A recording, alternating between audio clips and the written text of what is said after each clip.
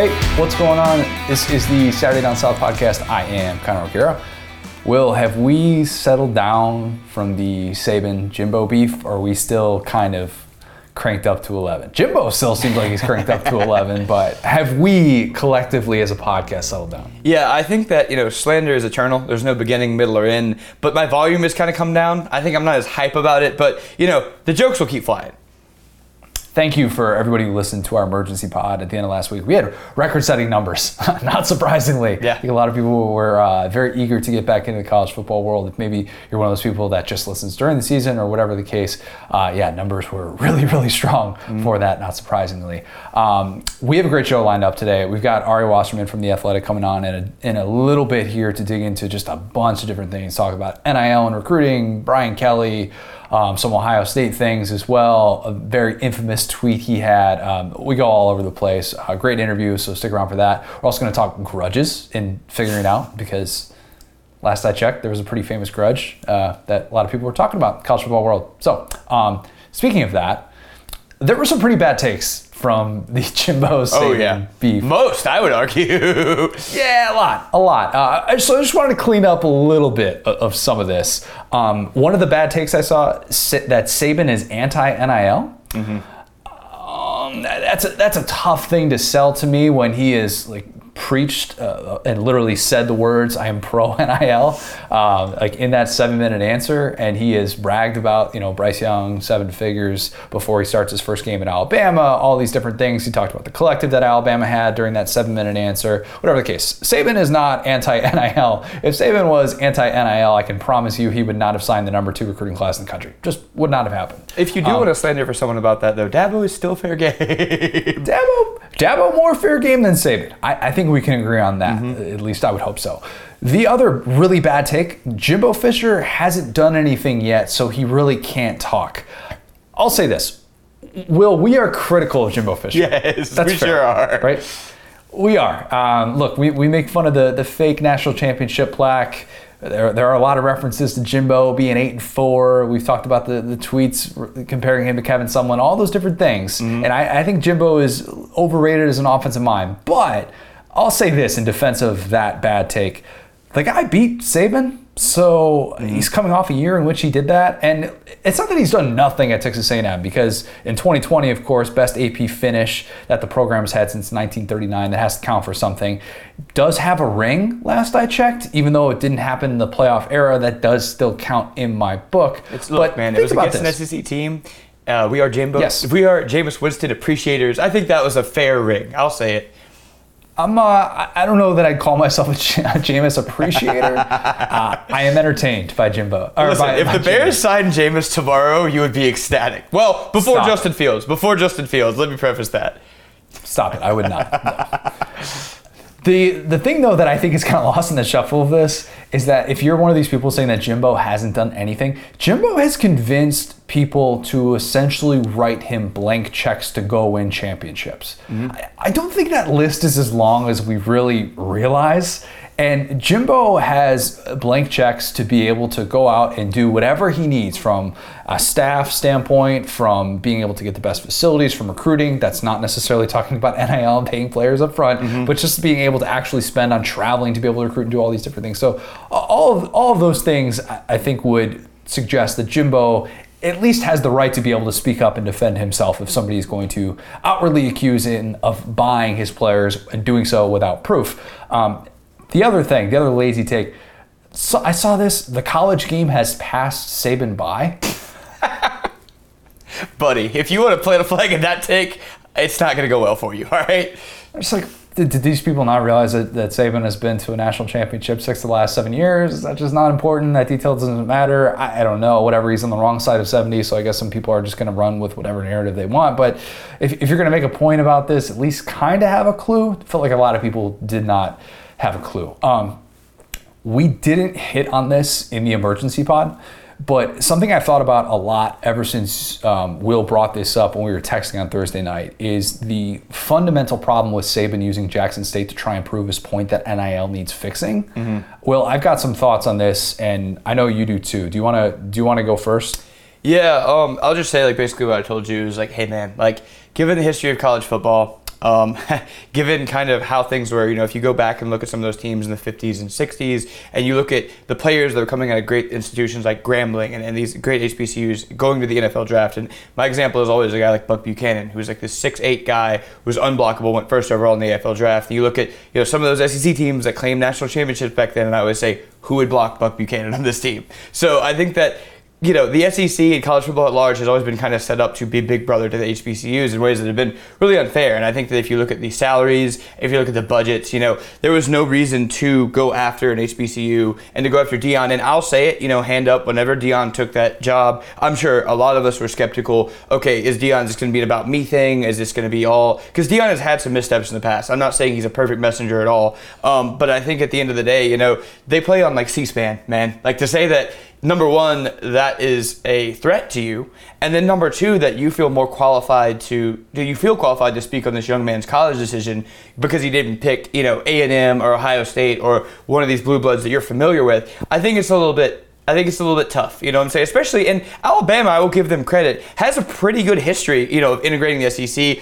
Bear Bryant famously was very pro-integration. And so it's not like this is an Alabama, slander thing. I think that they have a very good record, especially among SEC schools and that type of thing. And so there's no reason to punch down on a school like that, even if you don't like Deion, even if you don't like whatever, because at the end of the day, any kid picking a school like Jackson State over an Ohio State and A&M and LSU is him taking a chance. And it's deeper than just football. It's him believing in, that institution and that head coach. And I think that it's too early to tell what that's going to be. But who are you to say that his priorities are incorrect or that he's being scammed? Is all I have to say about that. Especially without proof. Yep. That's the thing that I keep coming back to with why this felt a little bit different than that Saban went in that direction. Everybody always says he's so calculated. This felt too loose. It didn't feel calculated enough, in my opinion. 5 days earlier, Saban went on Feinbaum and referenced how he wants to get back to having parity in college football, something that we've had fun talking about. Yes. And that was the soundbite that was taken from that appearance. He referenced parity, in his opinion, was the scholarships, academic support, and healthcare were all the same in college athletics in the pre-NIL era. And now with the way that deals are being set up, that's getting out of whack and all these different things, and there's not that parity. And that's just fundamentally untrue at the HBCU level. State funding has long been a huge barrier. The Association of Public and Land-Grant Universities reported that from 2010 to 2012, more than half of the nation's HBCUs did not get their full funding. You can get full federal government funding and then be hung out to dry by your own state lawmakers to get that $50 million or whatever it is, tens of millions of dollars that you're coming up short with as an HBCU because you are not prioritized in that way. CBS News had the story about Tennessee State, which is where Eddie George is now the coach, team that faced Mississippi State last year. It had been underfunded by $544 million dating back to 1950. If you don't think that's impacted athletics with things like recruiting and what they're capable of doing, you're out of your mind. If you're sitting here still telling yourself Tennessee State has the same sort of parity and resources as in Alabama, that's just factually untrue. So I say this not to be like, oh, Nick Saban is this white elitist who doesn't understand anything about HBCUs. That's not my point at all. I mean, in addition to Saban doing those Aflac commercials with Deion and having a better understanding, and there were HBCU, that was one of the reasons he was doing that was to bring awareness to HBCUs. Saban tried to hire Howard coach Larry Scott last year, but he turned it down. One of the few people that turned down Nick Saban. He's got a grudge against HBCUs. He definitely does. Yeah, it was weird though. The timing of it was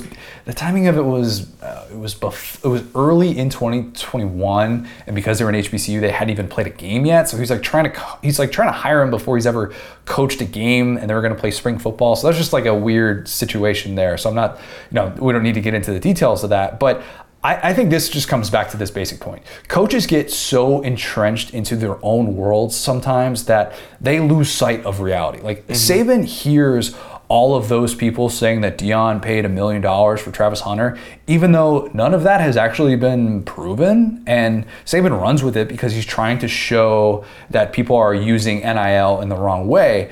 You could tell me tomorrow, though, that Jackson State paid $10 million of booster-funded money to get Travis Hunter, and I would just say, you know what, more power to you. Right. Because in a weird way, this is going to sound messed up, and I know what I'm saying here. I promise I know what I'm saying. Oh boy. Racism in the recruiting process dying down over the last couple decades, that has actually hurt the HBCUs. Think about this. Like we're not seeing guys like Steve McNair, Walter Payton, Jerry Rice fall through the cracks and go to HBCUs anymore. Like that's not quite where it once was. Where obviously, like as we talk about, and this doesn't need to get into a really in-depth conversation about HBCUs. There are a lot of people who are way more qualified to talk about those specific areas and the rise of them and some of the issues that they've had within those specific institutions over the last few years. But like, why this is relevant is because like, the number one overall recruit doing this is the outlier, and it does stand out in such a unique way. And really quick on that, I just want to say something that I didn't get to. I'm not even saying that they didn't do that. I just want to be clear. It's not that. Nor mine. Yeah, yes. Right. Like we just want to preface that by saying that might very well be the case. However, it's the case everywhere else as well. And old boy did not bring up those other places. He specifically picked Jackson State, which I think, as you're probably about to say, is like good for them for finding $1 million.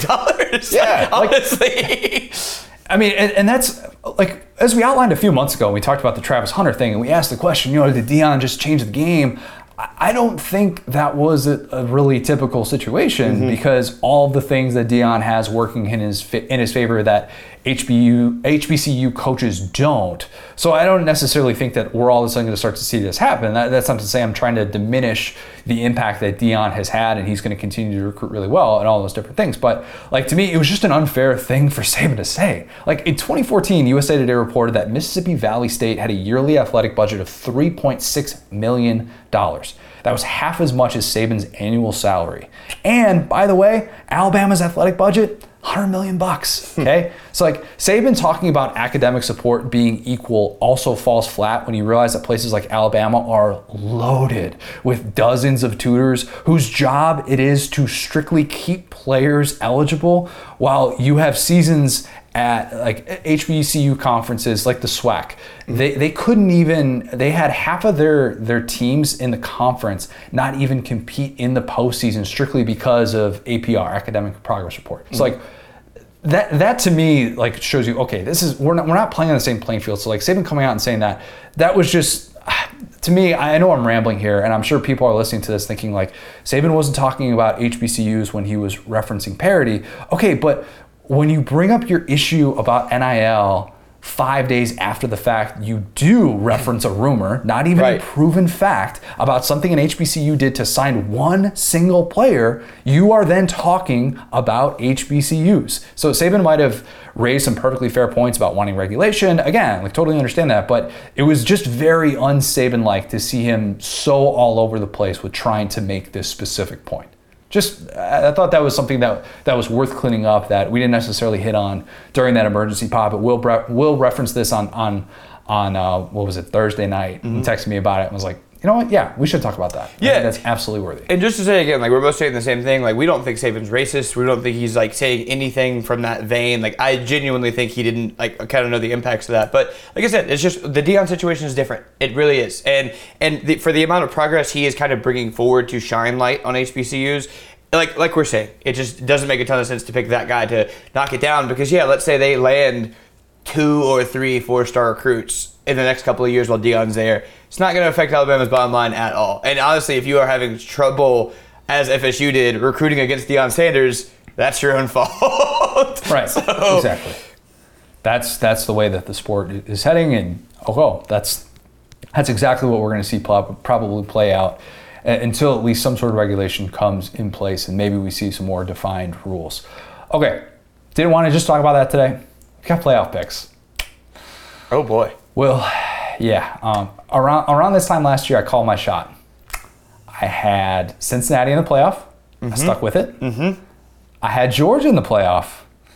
I also had Clemson in Oklahoma, with Clemson winning it all, but who cares about that? Nobody cares. Who would have thought the Cincinnati pick would ring true, but the Clemson pick would look the worst out of all those. Right? Yes. Egg on my face for that. No, I think that overall is like pretty high in like the people who are talking about it. Just from getting 2 of the 4, and and not being Alabama, I think that's a big deal. And I like doing this early because I don't want to convince myself of something after somebody else comes out with it or whatnot. If there are if all of a sudden we're seeing Bryce Young and CJ Stroud go down with season-ending injuries, yeah, like we'll revisit this subject, I promise. But I like being able to come out with these early. And to be clear, predicting a team to make the playoff is not necessarily saying that I think they deserve to start off as a top 4 team. As we know, not all paths to the playoff are created equal. Just not the case. I really, really like Baylor, and I might end up having Baylor at number 4 when I do my early rankings, like my preseason rankings when I finalize those in August, because they are loaded in the trenches. 4 starters back in the offensive line. Aranda has quietly been really, really good in the portal with adding linemen. I love how decisive Aranda was with naming Blake Sharp in the starter. I think that this offense could kind of go to a higher level with Jeff Grimes, aka the guy that was behind the Zach Wilson season at BYU, like all these things. But I still look at that path and I'm like, it's got a couple too many landmines for me. September alone, Baylor has to travel to BYU and to Iowa State. Do not sleep on that Baylor-BYU game. One of the sneaky good games of the college football season. I think that'll be BYU number 2 in the country in percentage of returning production, the great stat that Bill Connolly always puts out. As our good friend Josh Pay outlined, BYU is one of 19 FBS programs with quarterback, head coach, DC, and OC all back. It's not that many. That's really low. Really, really low number. I almost talked myself into BYU as a playoff team. I almost did. Didn't quite, though. Didn't quite. Just because that path is really, really difficult. Like maybe in another year I would, but home against Baylor, at Oregon, neutral site Notre Dame, home against Arkansas, at Boise State, at Stanford. Do I really think that they're running the table there? No, because I don't think a one-loss non-Power 5 team is making it to the playoff, which, BYU would essentially need everything to kind of blow up. So not gonna put all my chips on BYU. Not gonna do that this year. As for Baylor, they've also got road trips to Oklahoma and Texas, and then they've got to win the Big 12 title game, having gone at least like 3-1 in those games, if we're including the road games at BYU and at Iowa State. We are still Dave Aranda believers, just maybe not for the playoff. Is that right? Yeah, BYU soon to be Power 5 participant, so maybe they're a couple of years away. We'll see. But if you took, this is gonna slightly derail you, but I think it's worth.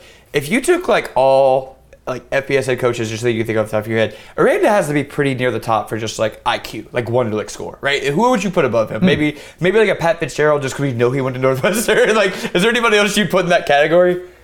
Yeah, it's tough because some of the, like, you get put in so many different boxes, right? Like Dabo's never going to be put in the IQ box. Although at the same time, like if you actually kind of dissect his roots, and as somebody who was a receivers coach, was a position coach, he's not necessarily this mastermind play caller.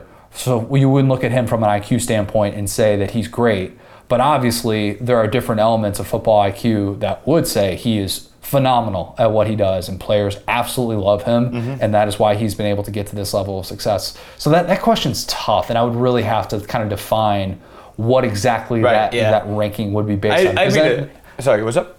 No, because I was going to say, then what do you do with the guys who are, like a Mark Stoops of the world, right? Who are considered these more like blue-collar type guys who want to build their team in the trenches, and a Brett Bielema. Does Brett Bielema not have football IQ? No. I'm not even saying football IQ. I'm saying straight up, like, where I'm going with that is, you talk about the portal and stuff, it's like, he's a guy that feels like a word game guy. Like, if his Wordle score is nasty, like, he feels like he could be like, okay, like, here are my problems going into the season. I'm not going to have a press conference. I'm just going to get in the lab, fix these 10 problems in a row, not tell anybody. And then, because that was what everybody said about him when he was across the country, these different places. It was like, he's just kind of too smart for everyone. Like, we don't know if he can get the relatability part of it, which is what Dabo is so great at. You mentioned Dabo. So it's like, yeah, it's cool that he's gotten that part of it figured out enough, and then you get to see his mind on defense work, and like getting these guys in these positions where you're just like, oh my God, like watching like that Ole Miss bowl game was just a masterclass by that defense, and it was all scheme because they don't have 5 stars, Rank the brains of college football based on smallest to biggest. Dave Aranda, yeah, he's probably high. He's probably really high on that list.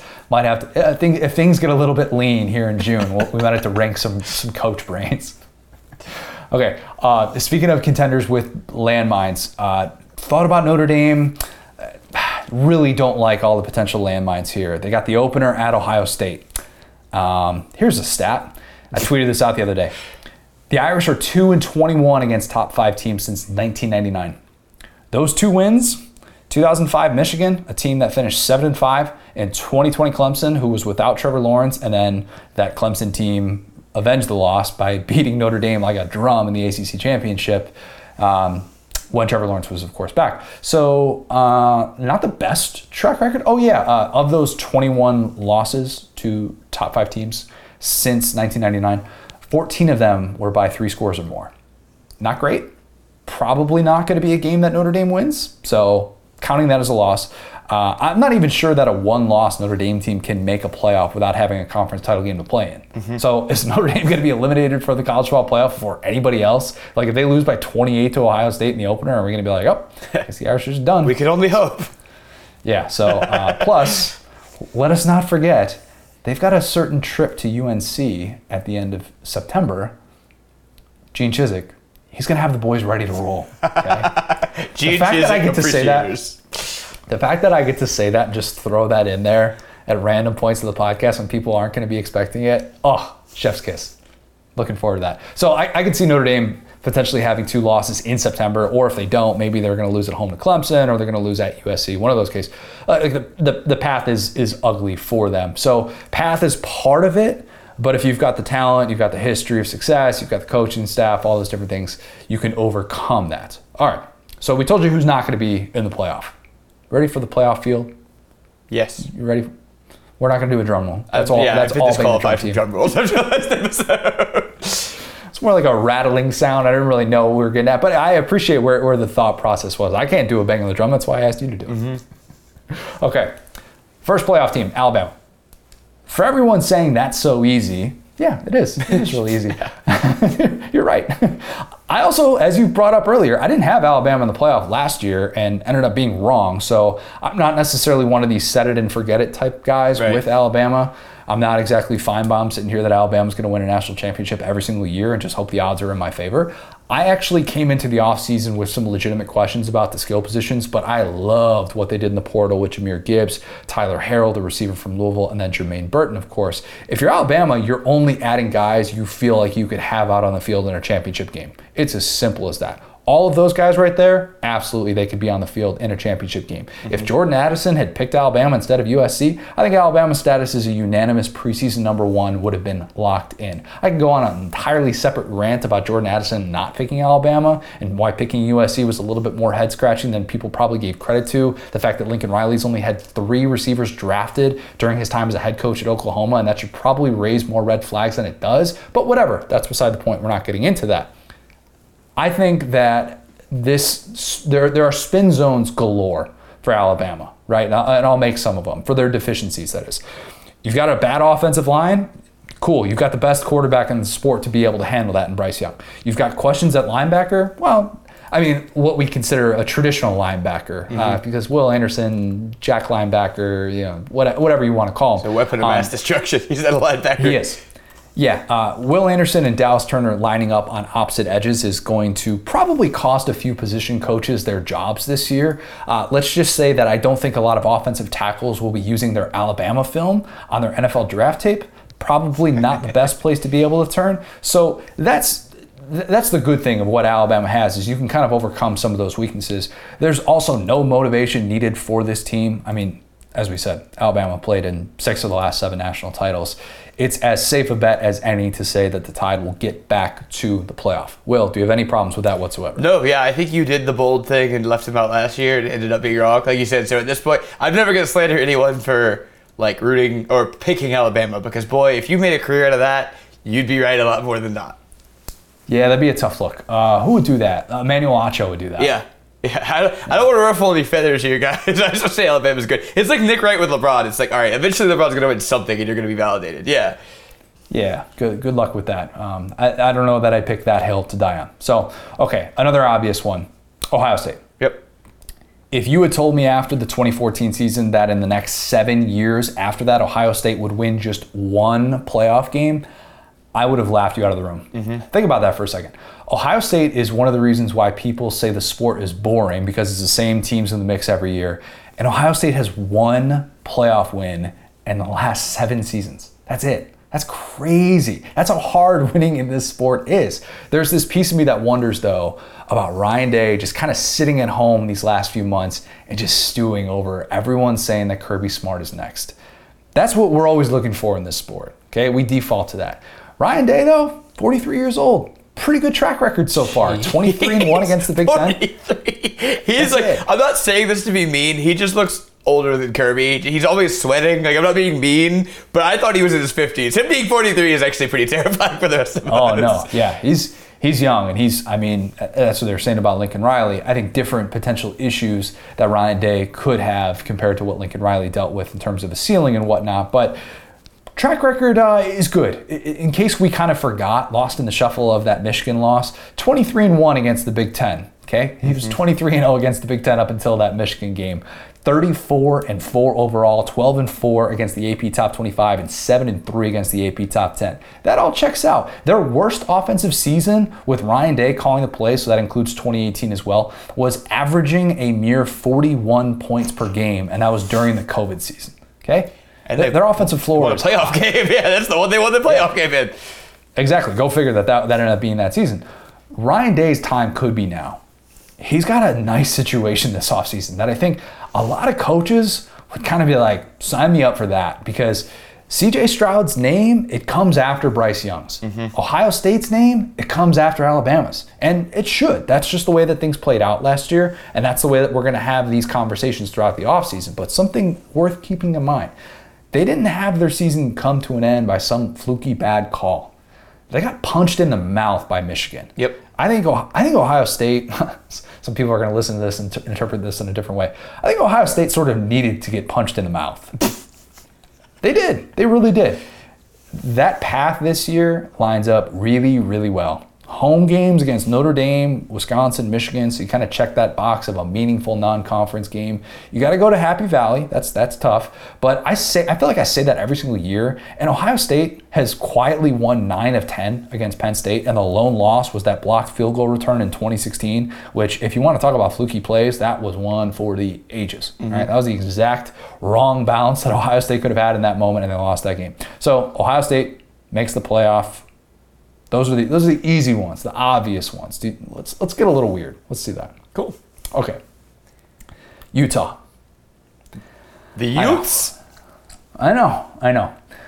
But the Pac-12 was terrible. 5 consecutive years without a playoff team. It's basically the Power 4.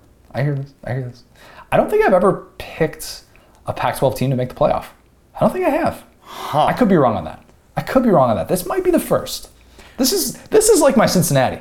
Yeah, I mean, it would just be Oregon. I don't really ever remember you being big on an Oregon team. So there's no other option that's ever really made sense other than like the first Washington team way, way, way back in the day. I don't even think, yeah. No, USC in 2017 could have been another option. Yeah. But I don't even think I went there. I could be wrong on that, but I'm pretty sure. I'm just going to say, you know what? I'm just going to say it. Nobody can prove me wrong. This is the first time I've ever picked a Pac-12 team to make the college football playoff. Okay, so I talked a lot about Cameron Rising in my favorite Heisman bets, so instead of kind of repeating myself, I'll just say that this past year, Utah was a very, very different team once he became the starter. If you're looking back on the year that Utah had and you're kind of scratching your head trying to figure it out, like, wait a minute, what were those 2 games that they lost? They lost to BYU, they lost to San Diego State. What was going on there? Cameron Rising wasn't the starter yet. After that, though, when he took over, Utah was 9-2. All 9 wins were by multiple scores. That's pretty remarkable to do. The losses, 7-win Oregon State team on the road, and then the Rose Bowl, wherein Cameron Rising got hurt in the fourth quarter with 10 minutes left in a tie game. Ohio State goes on to win. Maybe it's a little bit different if he's able to play. Maybe it's not. I don't know. It was a great game, and he looked awesome in it. I love the weapons he's got coming back. No Power 5 back in the country had more touchdowns last year than Tavion Thomas. He's the featured tailback. They got this guy, Brant Keefe. He is Pac-12 Brock Bowers. Okay. Yes, very much. They line him up all over the place. They even run end arounds to him, just like Brock Bowers gets. That's the new caveat. If you're going to be compared to Brock Bowers, I need to see you run an end around. If you're not at least willing to do that, don't give me that mess. I don't want to just see you catch passes in the red zone. That's not good enough. I need to see you run an end around, and then, you know what, maybe just for good measure, let's throw this in there as well, have a 70-yard touchdown. If you can't do that, miss me with that take. I don't want to hear the Brock Bowers coach. Let's see. What did he? He wouldn't be vegan Brock Bowers should be gluten-free. Brock Bowers out west. That's good. I like that. That definitely plays. So this is a Utah offense last year that ranked in the top 15 in the country. They return all three of those guys who could be the best players at their respective positions in the Pac-12.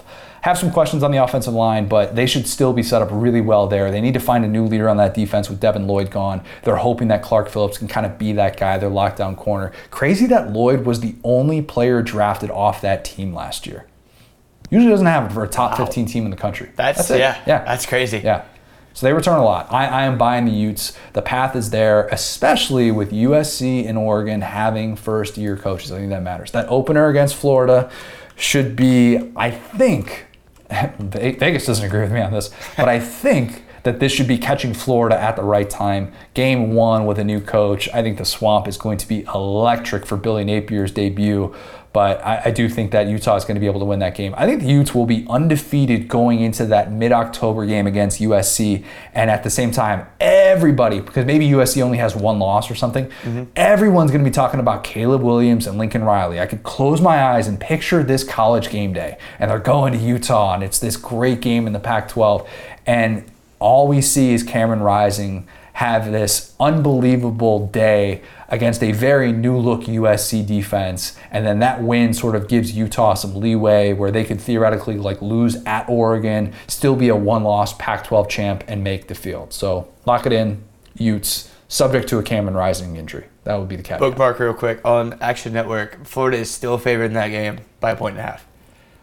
I still don't get it. I really I don't know if I don't bet on sports for personal reasons, but that seems like free money. If Florida comes out and beats them, and it wouldn't even be an upset, weirdly enough, but you would predict if that would be a playoff team for them to just shellac Florida, right? I don't think they're going to shellac Florida. I don't think that's the case. I think that's still a really difficult place to have to go and play, especially when you have expectations, when you have a preseason top 10 ranking. They're maybe going to have their best preseason ranking in program history.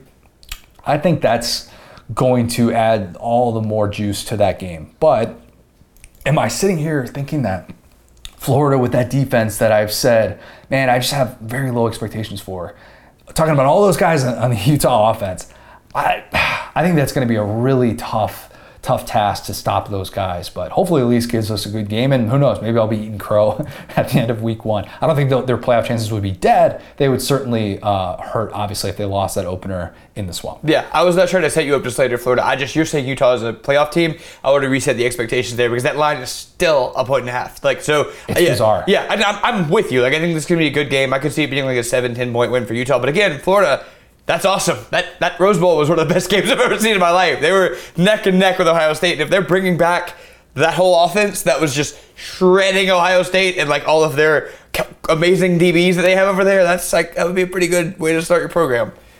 It'd be a really tough look for Big Game Boomer, who continues to say that Florida is going to be the worst team in the SEC. Speaking of Big Game Boomer, Oklahoma. Sooners are my last playoff team. Society has advanced past the need for Big Game Boomer. Get him out of here. We might have to do a separate pod related to Big Game Boomer at a later date. Oklahoma is...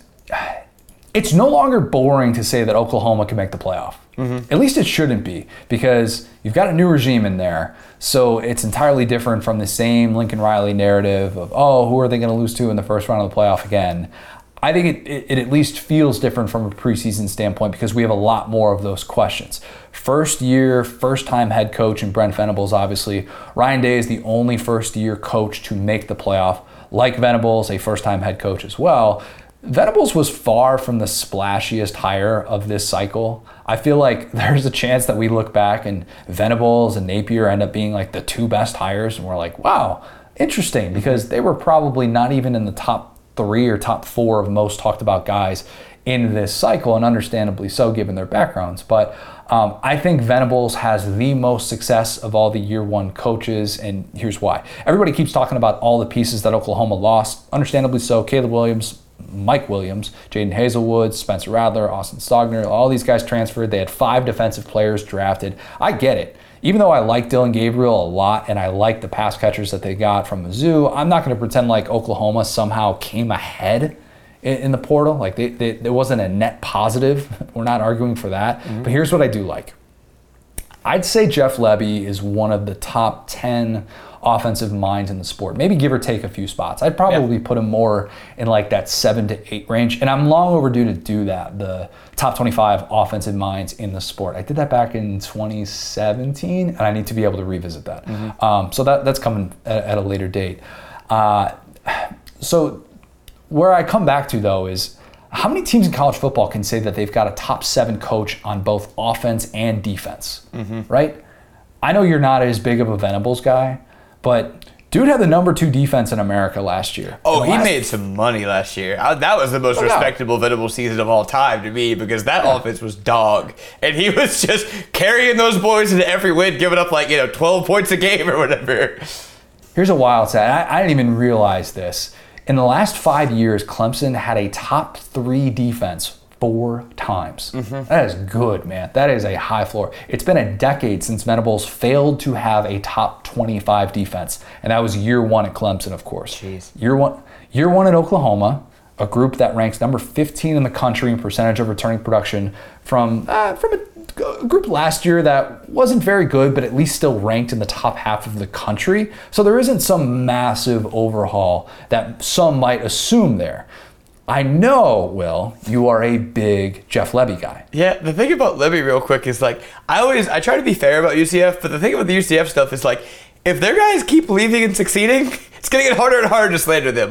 Tennessee fans, your guy's a UCF guy. Dylan Gabriel and Lebby, both UCF guys, from that coaching tree. It's because I didn't even anticipate Heupel would do as well as he did. That was the first podcast we did together, as me being I don't think this is going to work at the SEC. Looks, year 1, I was kind of wrong about that. Lebby and Dylan Gabriel, I would bet the farm on. I mean, those guys, Dylan Gabriel, if you take him outside the Gus system, which we all know what Gus does to quarterbacks, no reason to revisit that. But if you look at him in the Heupel system, you were this guy looks like Dan Marino. If you go back and watch his highlights, it's he's kind of tough. He's got kind of swagger about him. And then Lebby, same thing. Whenever Lane handpicks you, Lane is a guy who does not care about blemishes or presentation. He cares about, can you get it done? Do you have a great college football mind? Like we just talked about. And Lebby has won that award from Lane Kiffin, and obviously went to Oklahoma with Venables. So yeah, I think that's a dream pairing. You're absolutely right.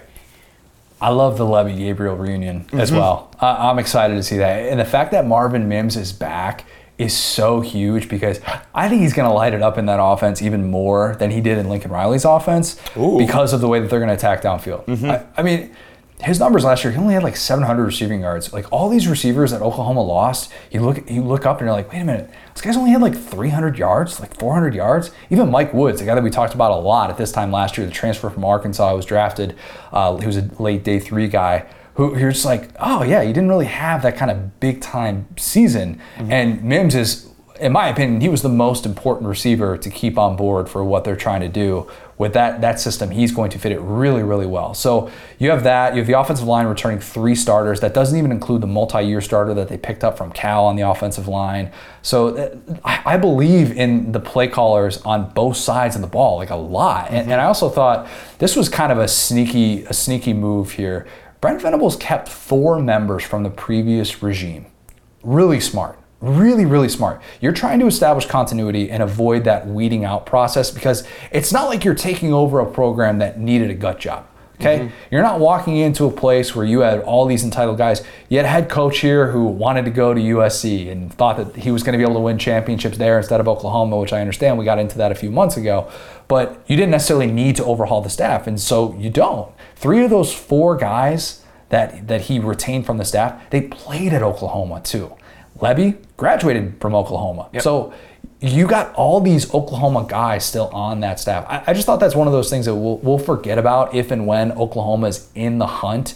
And we're like, wow, the Sooners are having a better year than USC, which is absolutely going to be a storyline. I'm here for that. That's a good national storyline that I think even SEC fans can kind of get on board with, because we need more of these actual rivalries that aren't just entrenched with things that happened 60 years ago. A good modern day rivalry with the portal and with a coach leaving and stuff like that. Oh, if you want to talk grudges, DeMarco Murray and Lincoln Riley. That is a grudge, buddy. If you look up and see the stuff he said about Lincoln Riley. If Oklahoma gets to a college football playoff press conference, that's the situation where you could see DeMarco Murray just teeing off on Lincoln Riley. Yep. Because I don't know how much media availability he's going to have, assistants. That's kind of few and far between. I know Lincoln Riley was really anal about that during his time there, but that's one of those scenarios where like, oh yeah, if they make the college football playoff, DeMarco Murray will go national for some sort of headline that he says about Lincoln Riley. Oh yes, it's like here we both are. Look at us. Who would have thought? Yes. So they got that. They got the path working for them as well. They got to go to Nebraska this year. Here's another fun stat. We're just loaded with fun stats today. People need to talk more about Scott Frost being 0-13 against AP top 25 opponents at Nebraska. Let me repeat that for the people in the back. Scott Frost is 0-13 against AP top 25 opponents at Nebraska. Not even one. Yeah. Not even one. All right, so we're just going to move on from that. Sure. If you're Oklahoma, you get... Random Scott Frost just gets hit by a bus in the middle of the podcast. Keep it pushing. Cool, yeah. Ricochet shots. They're all the rage these days. He just caught one from me. If you're Oklahoma, you get Baylor, you get Oklahoma State at home this year. I think that matters. I always think that Matt Campbell steals one that he shouldn't. So that's always the game that I kind of have circled for one of those teams, one of those Big 12 contenders. He always seems to be able to knock off one of them. So that trip to Ames could be a little bit of a hiccup. But even if that's the case, a one-loss conference title team, that seems very within reach for Oklahoma. Okay, any thoughts on that before we get to some national championship stuff that we're definitely going to be wrong about? No, just I'll say really quick on Oklahoma. One thing that's interesting when you talk about a guy like Venables, it's interesting to see how guys are starting to insulate their college football resumes. Like, talk about UCF hiring Gus, where it's like, okay, like here's a guy who comes from a place that's already been, so it's a lot easier to give you the benefit of the doubt than it would be probably even for Lincoln Riley, where it's like maybe one loss Oklahoma might do a little bit better with the polls than Lincoln Riley's Oklahoma did, because it's like, oh, like, wait, this is a guy who in big games has gotten in the championship, has won the championship game. It's not going to be, as has been in previous year, a wasted spot if a not imperfect Oklahoma team gets there. So it's just kind of interesting to look up and down this. And then, yeah, I mean, you kind of think Ryan Day's due for something, right? I mean, him having fewer playoff wins than Coach O is very funny. I'd love to say that way because it's funny. But you'd think the year is coming for them, right? I don't know. Let's talk about that. Okay, so recap: Alabama, Ohio State, Utah, Oklahoma. That's the predicted playoff field from this here podcast. Who wins it all? I am reluctantly going with Ohio State beating Bama in the title game. Oh boy! Before you turn this podcast off and give us a 1-star review and say that I'm crazy. Remember, there are 2 of us, and if 1 did 5, it's 2.5. All right. The single most underrated preseason stat is this. Turn the volume up on your headphones right now. You're going to want to hear this. You're going to want to be able to drop this at some barbecue you're going to this summer where somebody says Alabama or bust. Have this stat ready to go. Will, since 2005, how many AP preseason #1 teams went on to win the national championship? I feel like 90% of these are Alabama. So that's the one thing that like kind of throws me. So how many years is it? Since 2005. Right. So that's from 2005 to 2021. That's 17 years. 17 years. 17 seasons. How many times has the AP preseason #1 team gone on to win the national championship? I'm going to say like 8, with most of those being Alabama. Not even close. Wow. How many is it? Jan? 1. Seriously? So That's every offseason, people lie to themselves about Alabama, and then they come up and beat. I'd be mad if I was Saban too. Wow, that is hilarious. I'm going to repeat this stat in the interview with Ari, but it is worth hearing twice. For a sport that everyone says is so predictable, that is worth keeping in mind. And it's so hard to fathom because you're exactly right. And I actually went through, I've looked this up 3 different times. I actually, even today, before we did this, I have my notepad right here wherein I drew this. Well, you're going to have to look at this. It's a prehistoric Excel sheet. He's drawn on this notepad. Yeah, because I actually had the document. I included in a story a few months ago, and then I wanted to be able to just draw it out to see it with my own eyes, what it would look like. Go back, look it up. Who's the one team? 2017 Alabama. That's it. And go figure, 2017 Alabama was a team that had to rally from a double-digit deficit in the national championship and win in overtime. They went back-to-back in there a couple of times. How? It's crazy. It's anyway, that's crazy. yeah. Look, like I said, doubting Alabama leaves you right here. Okay, so yes, but Alabama's going to be the preseason #1 team. Yep. They are. Like I really, my only question is if they're going to be unanimous or not. Really, and that has only happened once in the history of the AP polls. 2015, Ohio State. Okay, why does this exist?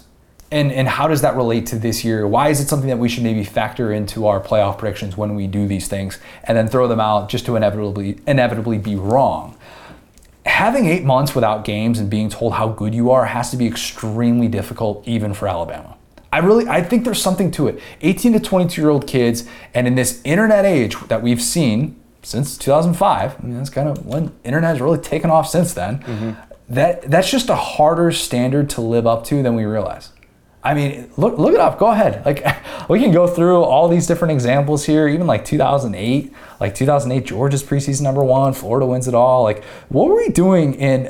Like, okay, so 2014. That's a good example. Or no. Actually, let's take a year in which Alabama won it all, but they weren't preseason #1. You would take so a year in which Alabama won it all, but they weren't the preseason #1 team. 2012 is the one that's hard to fathom. 2012 was the most egregious one because USC was the preseason #1, Lane's undoing, which ultimately ended up leading to the tarmac, not necessarily specific to that season, but USC was #1 after they had just split with LSU and beaten the pants off of them. And but like 2011 Alabama. Right. 2011 Alabama, you're thinking to yourself, all right, Alabama was in the midst of 3 or 4 national titles. Why were they not preseason #1? What do they do in 2010? They had a back-to-earth season. Their only bad seasons. Well, Alabama was preseason #1 in 2010. Which, again, that has been the least cynical season of any of this, because that was when they had, like, Ingram, Julio, like, Greg was back. Like, that was such an aberration. And I bet people at the time were like, see, this is why. We don't know about this Saban guy. And, yeah, then 2 straight titles after that, yeah. And there have been close calls. It's not to say that the preseason #1 team like falls off the face of the earth or whatever. Like, 2016 where Alabama's the preseason #1 and Clemson wins that national title, of course. Like, actually history repeated in 2018. Alabama's the preseason #1. Clemson wins a national title. Right. But even like this past year, Alabama was preseason #1. Georgia wins a national title by beating Alabama in the title game. So it's just a crazy, crazy stat that we don't talk about enough. We just don't. So I'm hopefully going to get this out into the universe and more people will actually say, is maybe being preseason #1 a bad thing? So essentially AP voters are just wrong every single year is what you're telling me. Because the years they don't put Alabama #1, they win. The years they put them #1, they don't win. It's just all about rat poison, man. So that's all it comes down to. Rat poison is actually the thing that makes the whole universe go. That's actually maybe my favorite stat you've given on here. Yeah. Rat poison is undefeated. That's all we know. Yeah. But yeah, so I'm going with Ohio State because I think they saw all of their flaws. We talked about getting punched in the mouth, and I think they addressed them well, mainly with getting a new defensive coordinator because when you have a championship standard with a clear weakness, that's what you do. Yes, shots fired at you, Dan Mullen. Switching to a 4-2-5, that's going to help combat some of the issues that they had where they really struggled last year replacing those linebackers. Man, like it was bad. It was really bad. So like they need more guys in the field who can actually cover because they weren't able to do that very well. They were so bad. I think they were like 96 in the country against the pass. That's a problem when your defensive line also struggles. Really bad combination of things. But returning basically every non-Haskell Garrett guy on that defensive line with a better scheme, I think they're going to have a big turnaround with Knowles, who they got from Oklahoma State. Ari talks about that a little bit as well. He's also going to be coaching the linebackers there, so I think that's important. You're not beating Alabama with a mediocre defensive line, but obviously you can win if you can get home with 4 and get some extra speed on the back end. I'm not really breaking news by saying that's a good formula, but it is. History proves it. Yeah. So that's key in all of this, in my opinion. It's not really about how much better Ohio State's offense can get because Ohio State's offense last year averaged 4 more points per game than the next closest Power 5 team. They're still going to be ridiculously good. They got Stroud, Smith, and Jigba and Henderson all back. There's no reason why they shouldn't be in the top 2 in the country nationally. It'll be a championship level offense. There's no doubt about that. So that's how I'm predicting the playoff. Obviously, again, caveat being Bryce Young, CJ Stroud, one of these guys, starting quarterback goes down. We'll revisit this, maybe have to reassess. But for now, that's where we're at. Alabama, Ohio State, Utah, Oklahoma, with Ohio State beating Alabama in the title game. Thoughts? Do you have, this is definitely putting you on the spot, I'm sorry, but right, we're big on Ohio State, but one thing about Ohio State is that great Ohio State teams will beat the tar out of the rivals, right? We'll beat Michigan, Wisconsin, Michigan State, bludgeon them to death. Other than last year, right? That was the one in a billion years, other than the 2010 season with the tattoos. But do you have any thoughts for the one team that might sneak up and beat Ohio State? That's a great question.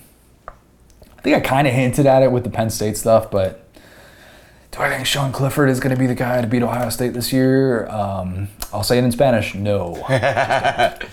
Yeah. I think Ohio State could very easily go 12-0. I really do. I think they could go 13-0 into the playoff and be the number 1 overall seed.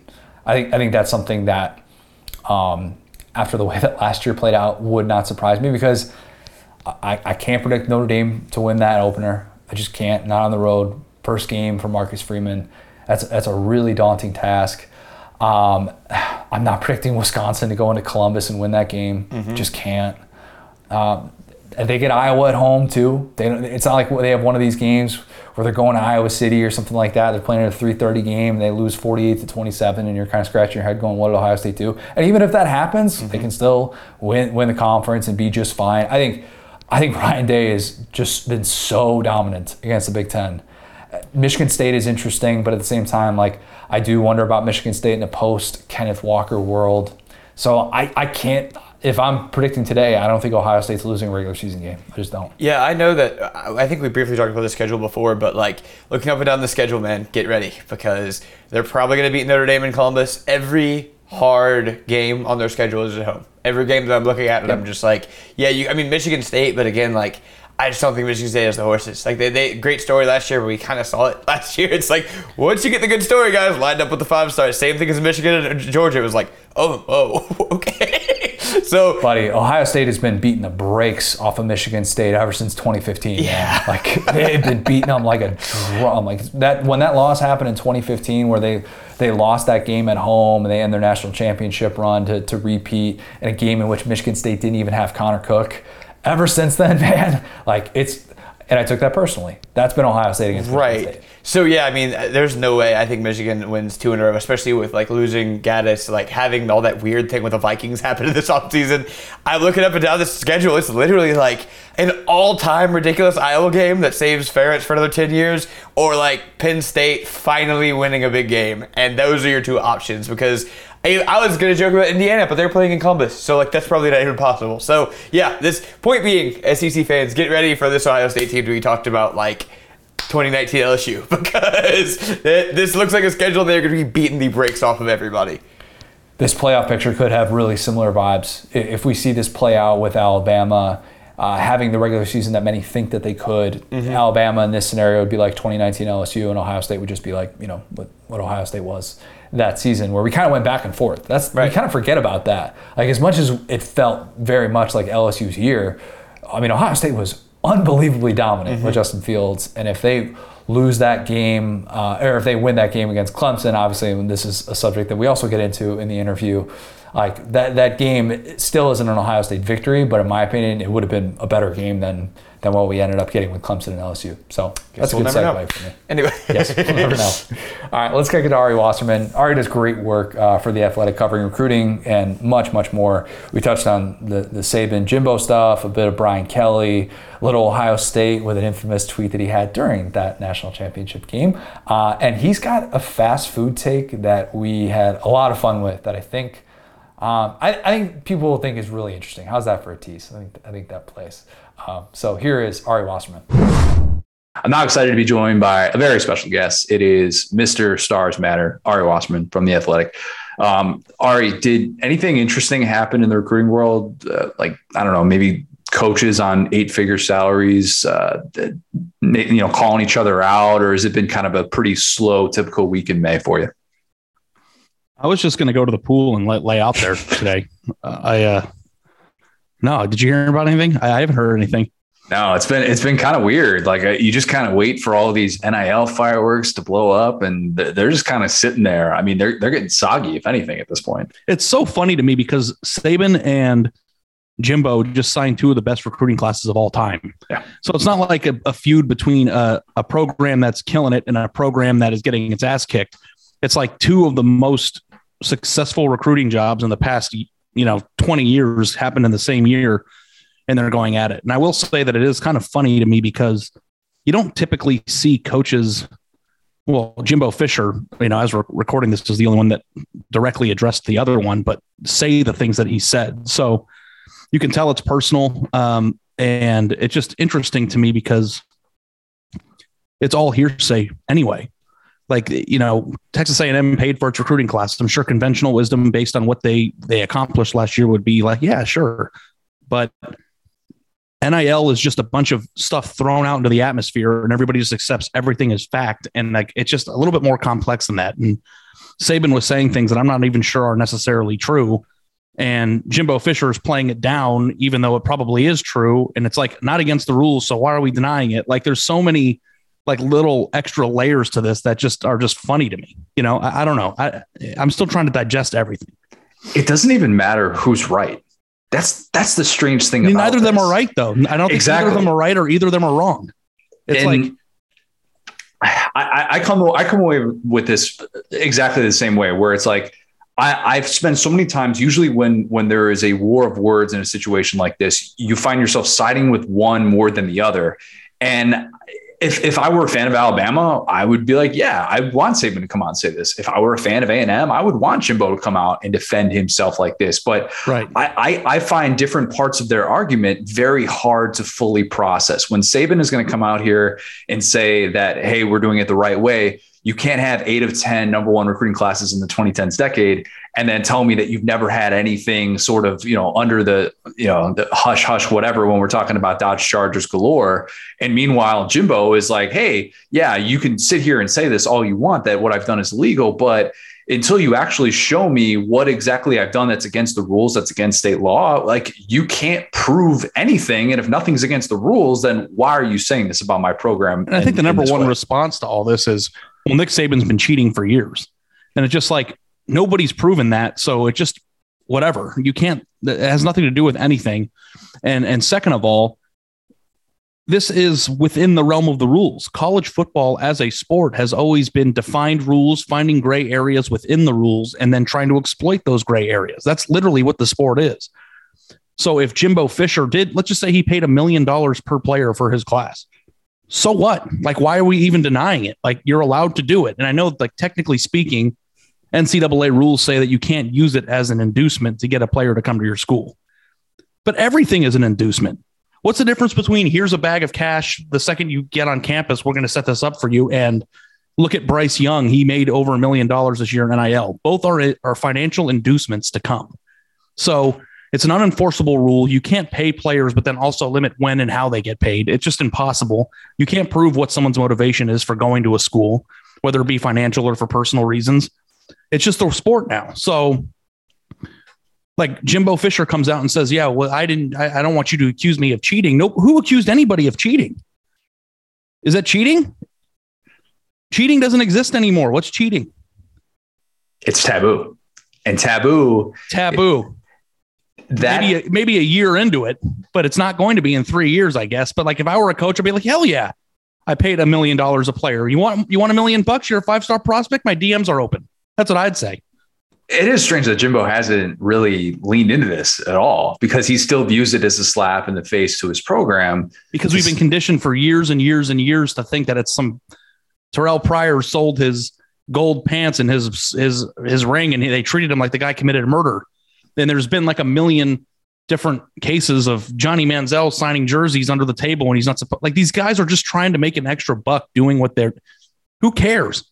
It's like we're at the point now where it doesn't even matter. And like Nick Saban, I understand why he's upset, because for his entire career, he has created a program where people see inherent value in just the scholarship, which is if you play for Nick Saban, you get better nutrition, better coaching, better atmospheres, a chance to win a national championship, and your odds of being drafted in the first round are drastically higher than everywhere else, which has an inherent value. And the only way that you can outdo that pitch is by writing somebody a big fat check when they're in high school, because people like bird in the hand better than investing. But if you look at the two sales pitches, to me, If I had a 5-star prospect, this is what I wrote today, and he was my son, and Jimbo Fisher offered him $700,000 to just come and do NIL there, or Nick Saban offered him a spot to say, hey, come to this roster, we'll develop you into an NFL prospect. And by the way, when you're here, you're probably going to make a lot of money anyway. Which sales pitch are you going to take? Are you going to take the bird in the hand and go play somewhere worse for someone worse? Or are you going to go play for the greatest coach of all time who has a marketable resume in developing you into a top 10, 15 pick, which then comes with generational wealth? So it's like the same thing. It's like, I'll ask you this question. If we were in Vegas right now and you and I were just chilling by the sports book and someone walked up to you and said, hey, here's $100,000 in cash. I will hand you this money and you can take it and do whatever you want with it. It's yours. Or I'll flip this coin. And if this coin lands on heads, I'll give you $1 million. And if it lands on tails, I'm taking this money and walking away. What are you going to do? I'm at my current age. I'm not, an 18-year-old kid or anything like that. Right. So we're right now. Okay. Right now. I don't think your age matters. And I guess like if you're in a certain position where $100,000 could drastically improve your life, then maybe you'd be more encouraged to take it, which I guess gets to the root of like where some of these kids are coming from. Yeah. But is $100,000 going to change your life forever? It sounds like life-changing money when you present it to a 17-year-old kid. And that's why the sell works though.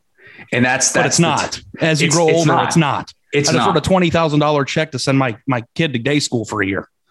Sick brag. Dang. No, I mean, I'm sick to my stomach. It costs more money than my college education. God. But the point of that, I mean, that's how much this stuff costs. Is there a cheaper place? Because let me know. The idea of that much money is nice in the beginning is the point I'm trying to make, but you're probably going to flip the coin. I'm flipping the coin. Yeah. Because $100,000, though it would be nice, and I would like to use that for some things that I would want personally, $1 million changes your life. So it's kind of like the same type of dynamic that kids have to weigh. It's like, do I want to take $500,000 now? Which I guess if you're starting to get into the millions and the 8 millions, it changes the dynamic a little bit. But like, it's not like Bryce Young isn't making money. It's not like the Alabama players aren't making money. It's not Texas A&M money versus nothing. It's just there's no deal that's guaranteed at the beginning. So I don't know. I mean, it's kind of an interesting dynamic for sure, but they're both kind of selling the same thing. It just comes in different forms. Saban's saying that only 25 players made money off NIL and they had $3 million from the collective or whatever, like whatever that pool was, and that it was evenly distributed. I kind of scratched my head and go, wait a minute. 25 players are making money off NIL. How is Ajay Hall out here doing crystal ads, given his role and what it was at Alabama in year one? If that's just part of the whole joke. Yeah. So, and it's like crystal ads. I don't know how much that costs, or how much they pay him for that. But it's just like, and all these numbers are just thrown out there into the galaxy of bullshit. And everybody just assumes that everything is true. It's like, did Quinn Ewers make $1 million at Ohio State for his semester there? I bet my life that he did not. I'd like to know what some kombucha tea company just gave the kid $1 million for 2 posts on his Instagram. There's 0% chance that happened, but everybody takes that as fact, and it's just like, it's like a hard thing. And like Nick Saban was saying, Travis Hunter got $1 million to go to Jackson State. And it's like, is that a fact? Or are you a coach that makes $10 million a year just saying things that you might have seen on Twitter? It doesn't matter. It does matter when you're in his position, though. You shouldn't be saying things that aren't true. But that's the thing, is that he has realized that at this point, if he's going to get his point across, he can't wait for all these different facts to come out. If Saban's got an agenda to push, he's going to push non-factual things. He's going to run with things that have been said on message boards from people like Sliced Bread, and he's going to put it out there into the atmosphere, because at the end of the day, Saban's got an agenda that he wants pushed. He wants change. He wants both Jimbo Fisher and Nick Saban, ironically enough. But what is Nick Saban's goal? I don't know what his goal is. His goal is he wants enforcement, right? He wants what he feels like everybody operating under the same rules. He wants what he feels like something that the NCAA could look at with Jimbo Fisher and say, what you did is a violation of our rules, and we are going to punish you for that. He wants to feel like there is some sort of governing body that has to be answered to, because in the past, while you can say that Nick Saban has operated under this, and this, you could say in the past, yeah, the NCAA can at least crack down on you for recruiting violations. Now, they haven't always done the best job at that, but that would be his argument on that. They were doing it before. How are they going to do it now? Right. That's the issue. So is Nick Saban pushing for a removal to get away from the NCAA and to get an entirely new enforcement agency in place? I think that's a fair question to ask. Yeah. And I mean, I guess if that's the case, then I think he would have a better shot of doing it rather than torpedoing another program. But I do think it's so funny to me. It's not like Nick Saban's class was bad. Right. It was like under the current, it's not like they fell from like winning the recruiting title 9 years in a row to like 12th. Yeah. Like they were, I mean, it just Texas A&M's class got hot, obviously. And there's definitely money in College Station. So like you can do the math, but I just don't understand. Like, I think that Nick Saban's sales pitch has longer staying power than whatever's happening at Tennessee and whatever's happening at Texas A&M, because the market will set itself. People will catch up. Yep. Texas A&M has a really huge advantage last year if what Nick Saban said is true, but you don't think that every other college program in the next 5 years is going to catch up to what they're doing financially if they see that it's working? Like, I think that eventually the market will set itself. I think things will calm down, and you're going to have more people who are spending their money to reward the current players on the roster who produce, rather than throwing insane amounts of money for teenagers who haven't played yet. Because there's a lot of money being thrown out there. And it's like, if this player that's getting $8 million to go wherever he's going sucks, that's a very, very poor use of money. So, you know, I think that like right now in college football, you change the transfer rules, which also has an NIL impact because inducement to transfers is a thing. And you've changed the NIL, the entire amateurism model all in the same summer. And of course, there's going to be turbulence with that. There's a lot of change all at once in a sport that people like to have angles in. Over time, I think everybody's hoping that it will kind of just ease up a little bit, and then everything will be above board.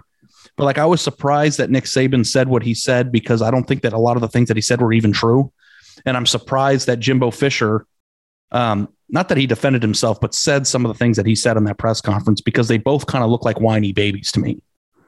Even though Jimbo admits he has no idea what goes on in the collective. He's like, I don't know. Yeah. Like, that's not my thing. I don't concern myself. Yeah, Meanwhile, Saban's like laying it all out there.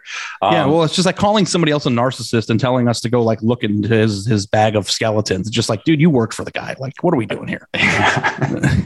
Have you prepared yourself for the possibility that if A&M doesn't win a national championship, like the next few years here, that all the people that are anti A&M are going to tweet at you, Stars Matter, and just try and troll you? No, stars are an important aspect of recruiting. Obviously, it's not a guarantee. Like, it's like, I always say this to people. I feel like if you want to make a pizza, you have to have the dough. And if you don't have the dough, you can't make a pizza no matter what. But it doesn't mean that because you have the dough, like it's guaranteed to be a good pizza.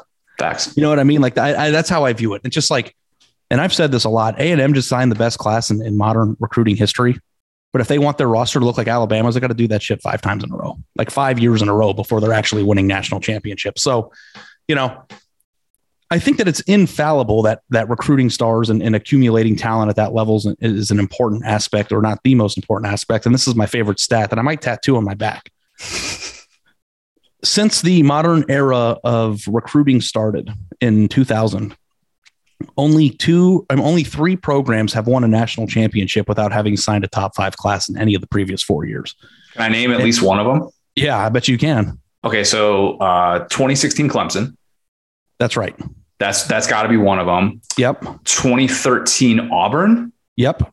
Or 2010 Auburn. 2010 Auburn. Yeah. Because 2013 Cam Newton Auburn. Right. Cam Newton Auburn. And then it's not any, because Clemson's the lowest rated in terms of talent in the talent composite to have won in the playoff era, that 2016 right. Clemson team. So then it's gotta be, oh man, is it like one of those Oklahoma teams? No, because they never won a title. They got to go to national championship. Okay. So then 2004 Auburn. No, it was 2018 Clemson again. 2018. It was both Clemson teams. Okay. And all three of those programs signed top 10 classes in the previous 4 years and had some of the biggest advantage at the quarterback position that a team could possibly have with Deshaun Watson, Trevor Lawrence, and Cam Newton. So it's just like, if stars didn't matter, then why isn't Wake Forest just jumping out of nowhere in 2009 or something and winning a national title? Why isn't Northwestern winning the national championship? It's the same 10 teams over and over again because it's the same 10 teams that have the best players.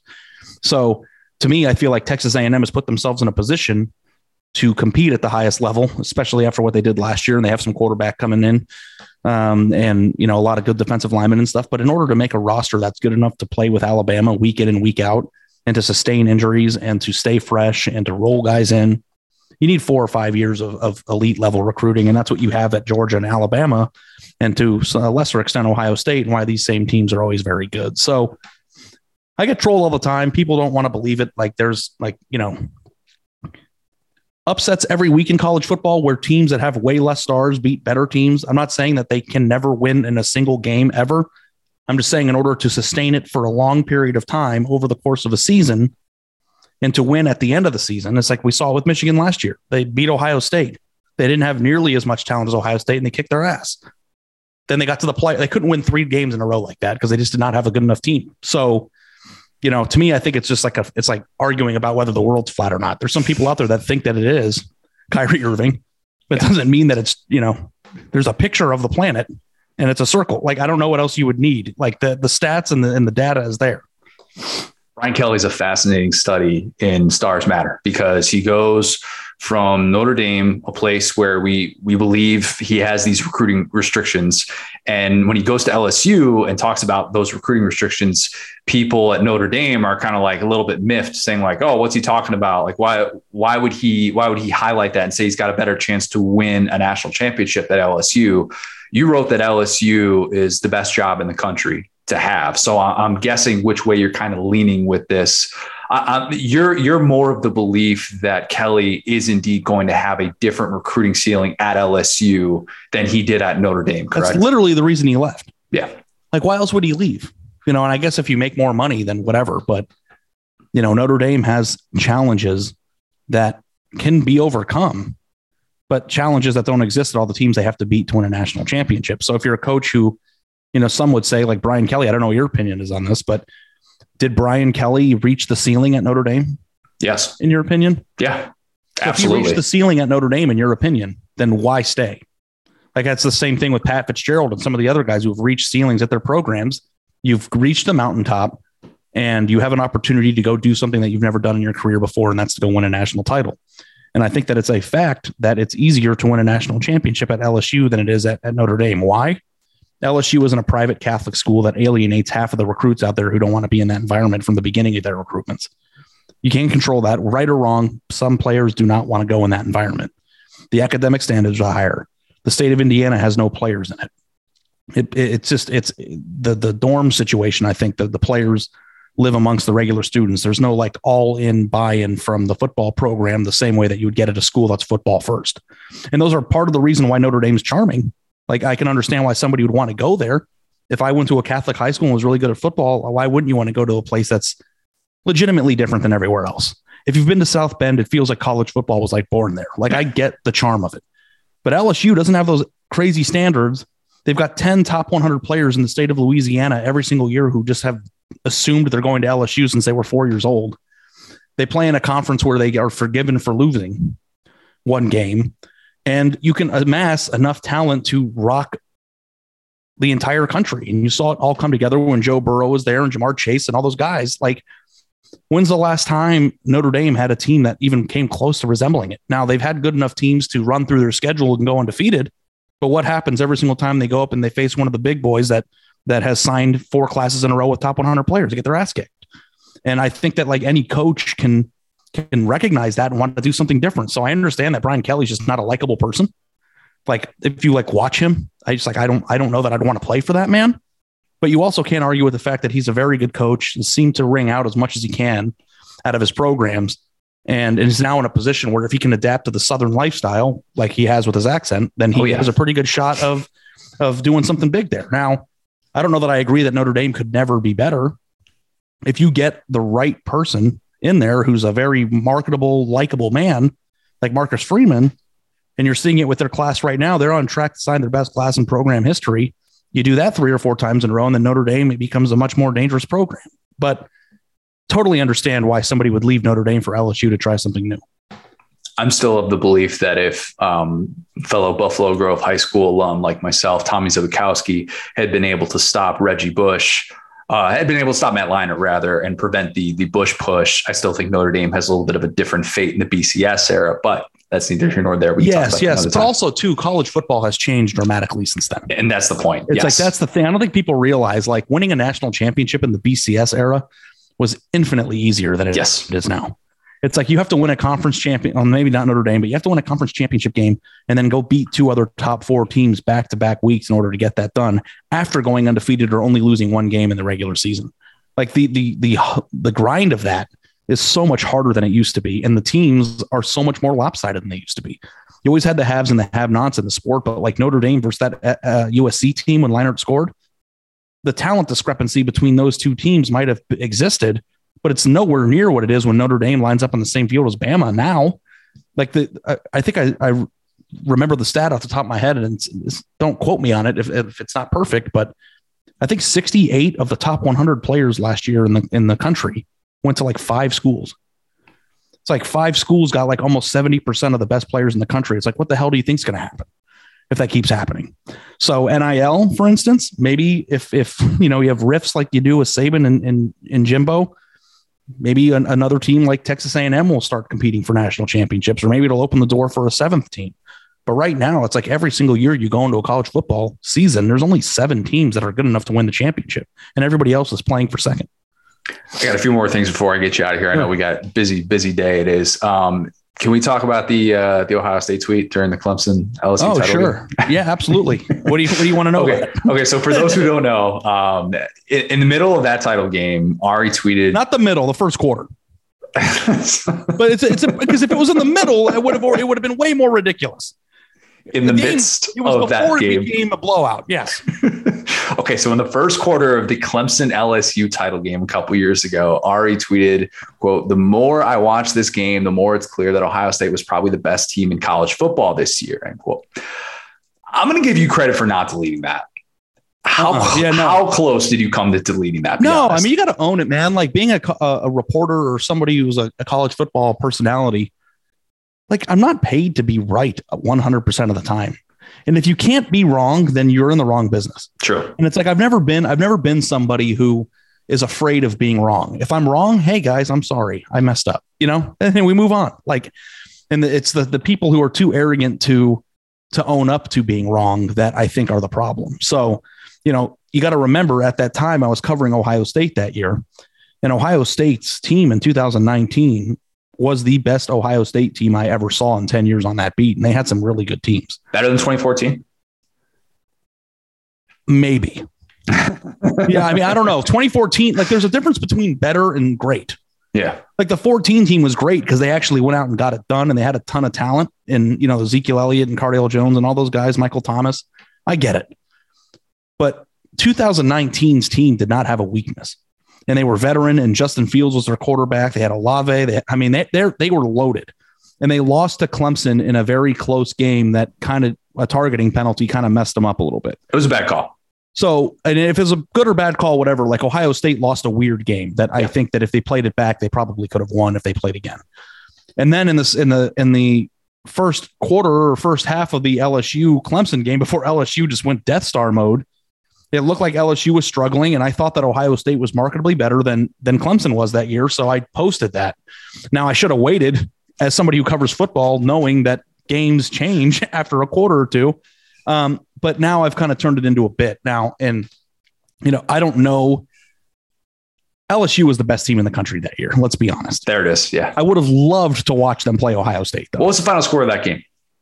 Of the LSU Clemson game? No, of the LSU Ohio State game that didn't happen. I'm sure LSU would have won. I think it could have been something like 45-31 or something, or 45 to. I think it would have been a very entertaining game. But the way that LSU played that year, I think it would be an insult to one of the greatest offenses in history to pretend like Ohio State would have beaten them. I just would have loved to see that game play out because I do think Ohio State was better than the Clemson team they lost to. I think that's all perfectly fair. And I agree with you that seeing the way that it started off, you're kind of like, yeah, Clemson probably. Yeah. But I got roasted. I have never been roasted like that in my entire life on Twitter. And I've been wrong, and I've said some really stupid stuff in my day. That one was, I was getting it from other writers, national writers. I got buried. And now every time a blowout's happening or whatever, I don't know if you noticed that, but I've tweeted it like 15 times since. And people, it's funny because half the people get the joke. And then other half are like, what the hell are you talking about? You were such an idiot. Cause I tweeted at ridiculous times where it makes no sense. And the people who are not in on the joke, their minds explode. And it's kind of funny to see it play out. Bowling Green. Yeah. Well, it's like Ohio State's been, I think I tweeted it this year during the national title game, like during the Bama Georgia game. I said, the more I watch this game, the more it's clear that Ohio State's the best team in the country. And everyone's like, what are you talking? It's like, we're watching this heavyweight fight between two SEC powers and the team that got their doors blown off by Michigan. And people just go bonkers. It's hilarious. So, I do have to be careful because I don't want people to actually think I'm an idiot, but I have to own that the best that I can. And hey, that night I was an idiot. What about this year? What would you say if someone hypothetically talked themselves into Ohio State winning a national championship? And part of the reason being that the preseason number one in the post Matt Leinart era at USC has won a national championship once. It was 2017. Bama. I didn't know that's that. That's interesting. Yeah, and I didn't realize that until I looked it up because I'm like, well, Bama's got a decent chance of being the second preseason number one, second unanimous preseason number one in AP poll history. The other one being 2015 Ohio State. And I'm kind of thinking to myself, well, surely they're set up to be able to win a national championship. But you kind of look at that and you're like, well, wait a minute. Does that mean that Alabama is actually not as big of a favorite as they should be? That's my way of saying and Georgia exists too. I think people forget about Georgia, and it's just like, they lost a lot of talent last year, but you have to remember that Georgia, every single year they recruit the way they've been recruiting, is becoming Alabama. Yeah. And I don't think we've been conditioned to accept that yet. It's like, Georgia got theirs and Bama's going to return and Georgia's going to suck again for the next one. No, they're really, really good. There are 3 teams in the country that have enough good players every single year, regardless of turnover, to win a national title. And that's Ohio State, Georgia, and Alabama. I think Ohio State's defense might suck again. And they spent a lot of money on a new coordinator who came in from Oklahoma State, Jim Knowles, to kind of fix that. And if they fix that, they have a chance of winning the national title. I think they're going to make the playoff if they can fix their defense because they've got CJ Stroud, who I think will be the number 1 pick in the draft next year, and enough receivers and line talent and running back talent to score a ton of points. I think they might have the best offense in the country, but I'm way, way, way, way, way far away from thinking they're one of the 2 best teams in the country right now. Interesting. Okay. I want to get you out of here on this. You love the filet of fish more than any human being on the face of this earth. A lot of people order it, by the way. Okay, sure. I'm just the only person that admits it. Yeah. Okay. That's all right. That's perfectly fair. Make the case for why that's somehow better than the McChicken or literally anything else on the McDonald's menu. The McChicken literally is just a $1 piece of shit chicken sandwich that you could get at every other fast food restaurant. That's why it's great. It's fine, but there's nothing different or special. I mean, they're all the same. If you go to Jack in the Box and get the $1 chicken sandwich there, it's like some chicken patty that's lightly breaded that's been in a freezer for 6 months that you eat. And it's like, don't get me wrong, I'm a big freezer fast food junk eater. But do you even like fried fish? I love fried fish, but okay. I don't think have you ever had the filet of fish? Yes, I've had the filet of fish way back in the day. Probably. When's the last time you had one? High school. Dude, go get one and just try it. Because you can't make fun of me for not liking it if your adult palate hasn't. Okay, that's fair. That's fair. And I always challenge people to go get it when they make fun of me for it, because I do understand that it sounds gross. Why would I order fish at a fast food restaurant? It's disgusting. And it's a square. I get it, but it's legitimately delicious. If you're and my favorite thing in the world is fried fish. So maybe that's part of it, but it's really good. It's soft and it tastes fresh. And it's I don't think that ordering a fish sandwich at McDonald's is any more offensive than ordering at Arby's or Wendy's or any other place like that. So, and it's small, it's very soft, it's delicious. And if you get a fresh one, like it melts in your mouth, and I just think it tastes amazing. So, but I'm never going to hate other fast food items. Like I love fast food, and maybe to my detriment, I gotta stop eating it. But let me just, before you post this podcast or whenever you post this podcast, just go get one. Okay. And let me know how it goes. All right. You might not like it, but the bun's different. If you're like the bun that they give you for the Filet-O-Fish is like soft and steamed and fresh.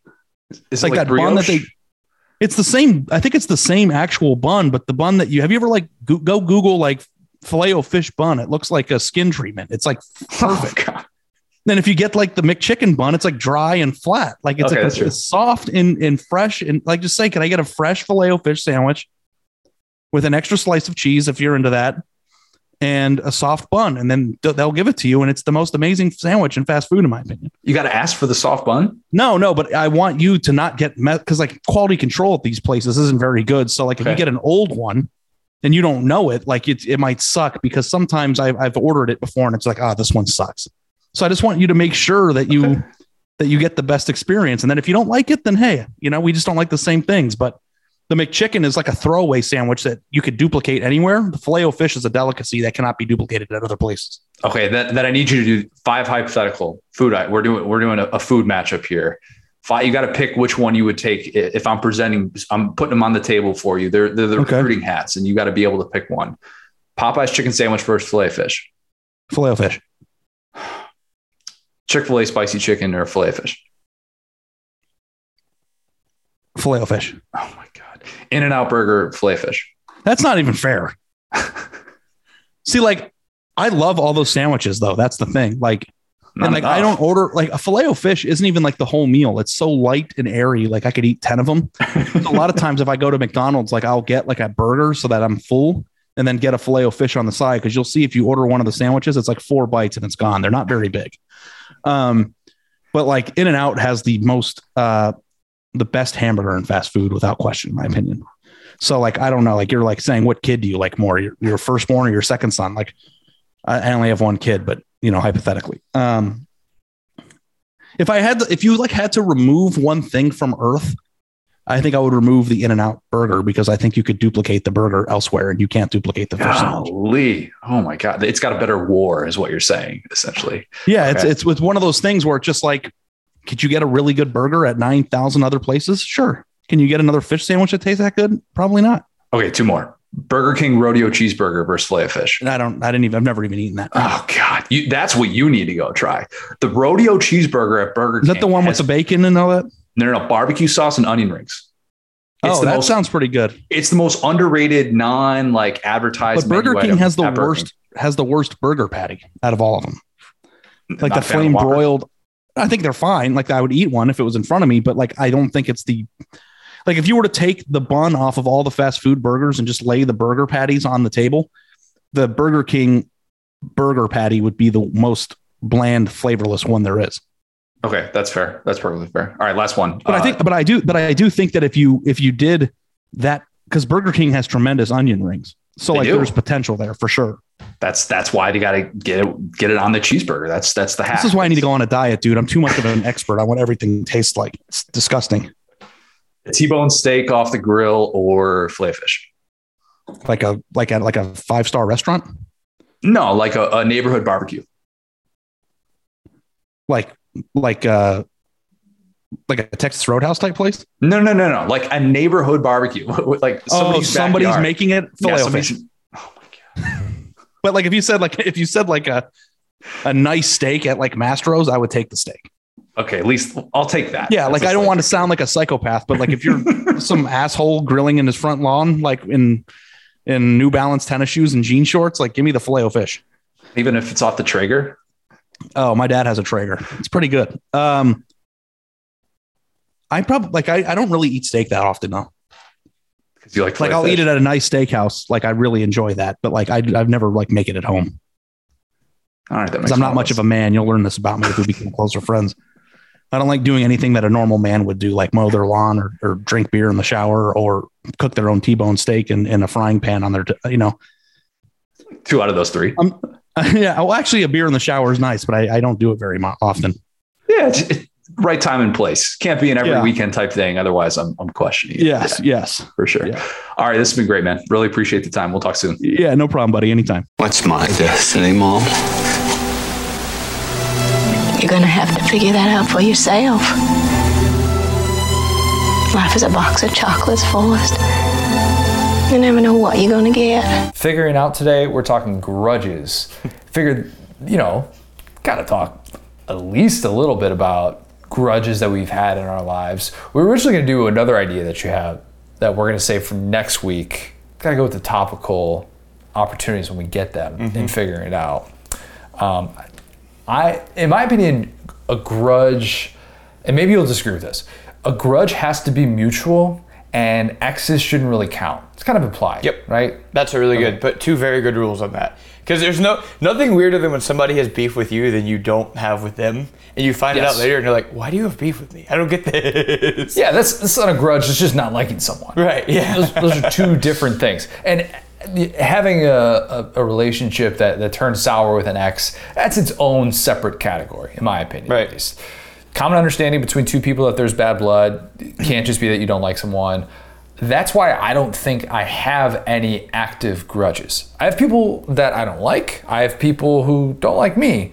I'm team no enemies, but I wouldn't say that I have grudges necessarily. I've ruffled some feathers, definitely. I had a feather ruffler. Definitely, for sure. I had a pretty active grudge in college, actually. It was a double whammy. Actually, you know what? It was a triple whammy. This guy, we worked together. We were in the same fraternity. He might deny this, but I'm pretty sure that we were into the same girl. That girl was Lauren, aka my wife. Sounds like you won this grudge. Yeah. Yes, very much. Only slightly kidding on that. I would say that we're totally fine now. We don't necessarily text often or anything like that. Maybe the occasional message on Twitter or something like that.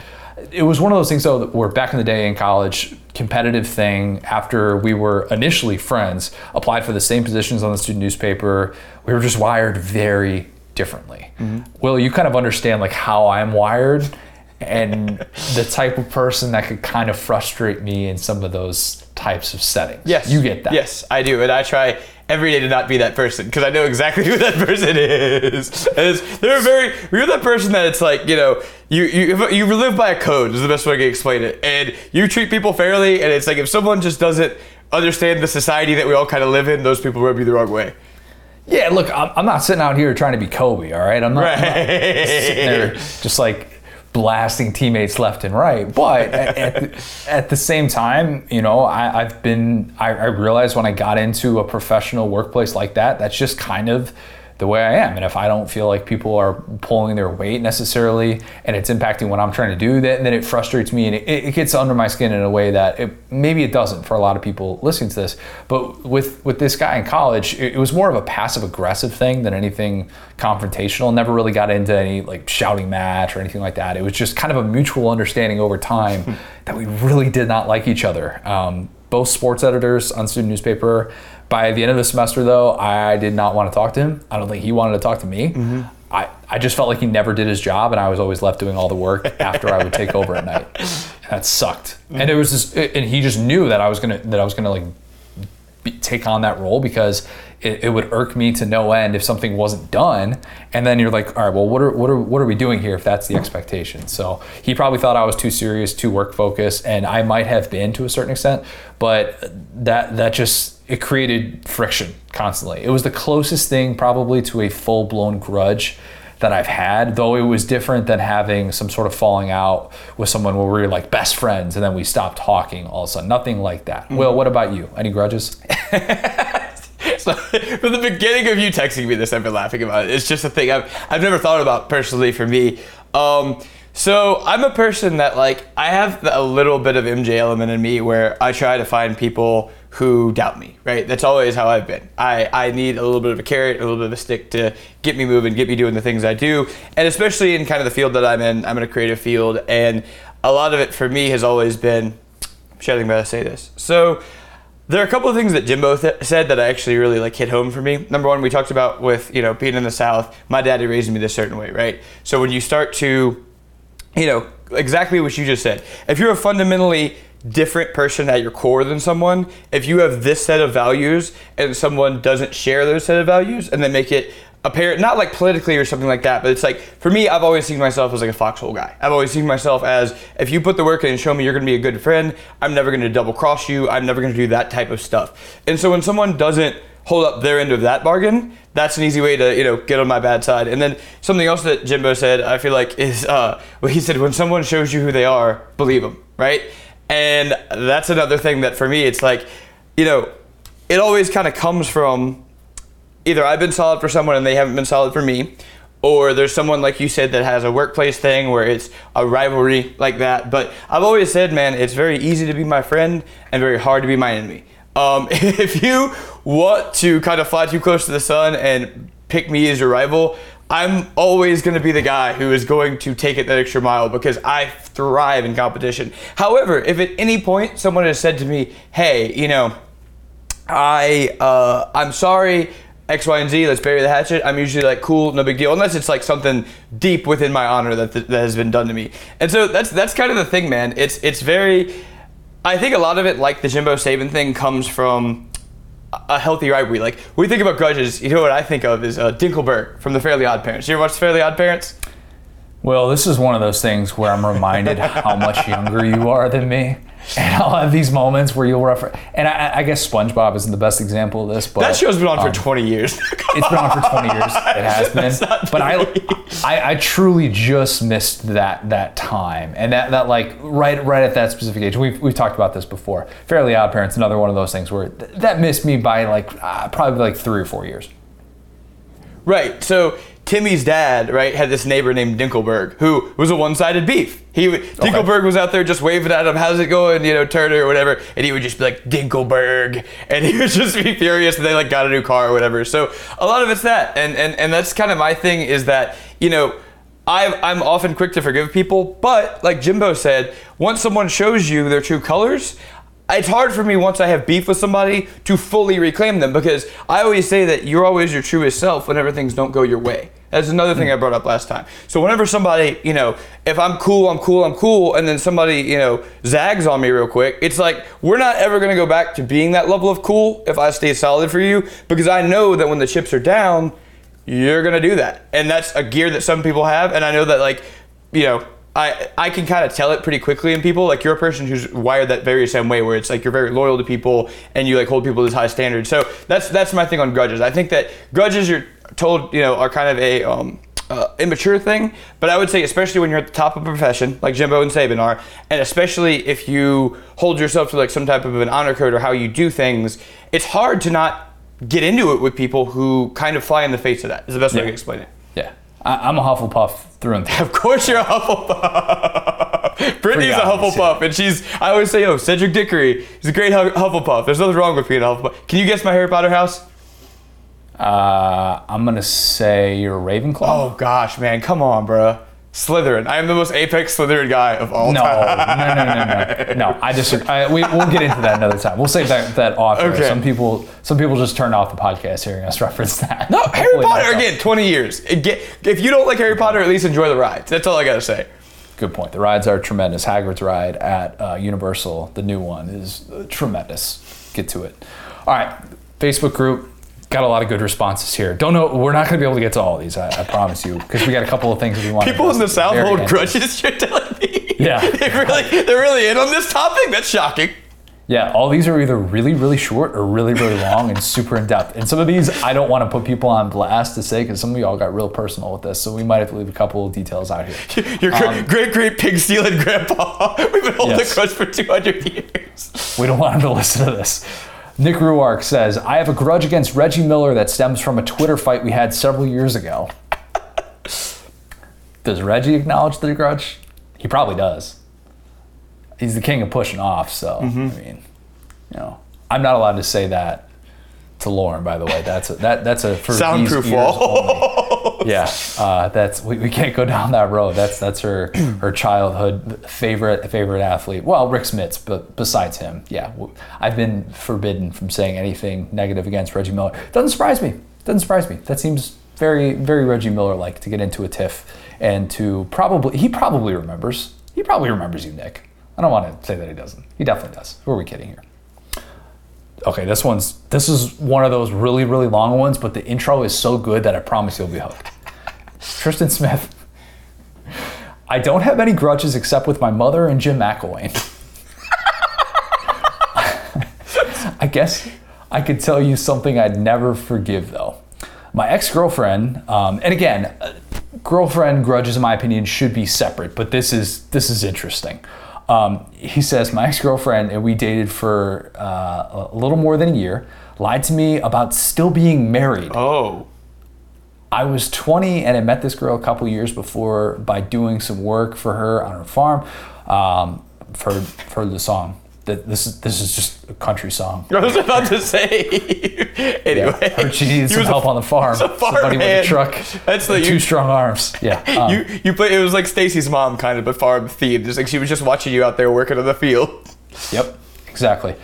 Crazy thing about this is I tried to pick up her sister in high school, so there's a history already. Hit fast forward 2 years later, I officiated a wedding that she's a part of. We hit it off, and about a month after the wedding, we're dating. She tells me about her ex and how awful he was.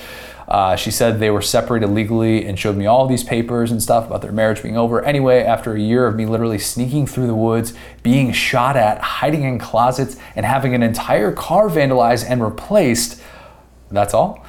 She tells me that they're not actually divorced and they're taking a break, and she wanted to try and work it out. I mean, for Pete's sake, I was about to propose. Turns out they weren't getting jiggy. They weren't getting jiggy with it, and hadn't been in a decade. So for a year, she was able to let out her tension with me, and then moved on with an actual divorce and dated a new guy. Completely lied to my face twice, and then used me for an entire year while being actively married, adopting 2 children, and trying to advance her life. That was a wild ride. That had probably 6 different places that I didn't think it would go. Connor is so shocked that he's just used bad grammar for the first time in our friendship. Buddy, if she shows you the papers, I don't know what else you can do at that point. You can't say I need more proof than that. If you ask for any more proof, or you get any more proof, you're just a stalker and you're following her around, and that's really bad, obviously. Different category of grudge, in my opinion. This is like a nuclear grudge. I don't know. There's no repairing anything like this, though. This probably shouldn't even be in this discussion. We should probably just do a figuring out about exes, and then Tristan, you could retell this entire story. Oh, and exes, that would get violent. That would be, Jay Woody would have a long day at the office.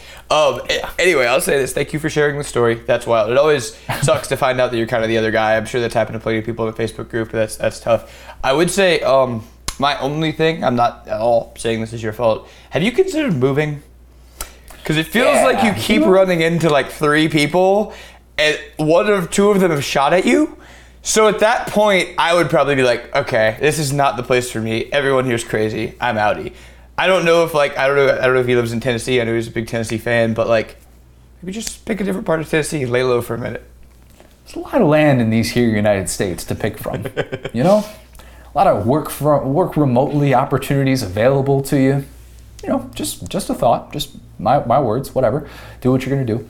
Drew Page says, I hold a grudge against my father-in-law. Ooh, that's interesting. He didn't come to our wedding because of something that had to do with me, and blamed my wife for it, and said that she was depriving him of an important day. There's no love lost there. And also the band Trapped, because they keep blocking me on all social media. I don't know that the Reggie Millers, the Trappeds of the world can acknowledge this grudge. It might just be... Oh, dude, have you ever seen Trapped social media? They're insane. I'm having deja vu. We've talked about this before. Yes. This is where it's great that we have totally different interests, because I could give you a whole... They're insane. And the guy who's the front man of the band runs their Twitter and all their social media and actively fights with people every day of his life. So I'm sure if you talk to that psychopath or like, you know, Drew Page, like Gnarls Barkley or whatever on Twitter, he'd be like, yeah, I hate him. Big grudge guy. Yep. Okay. He's the poster boy for grudges. Exactly.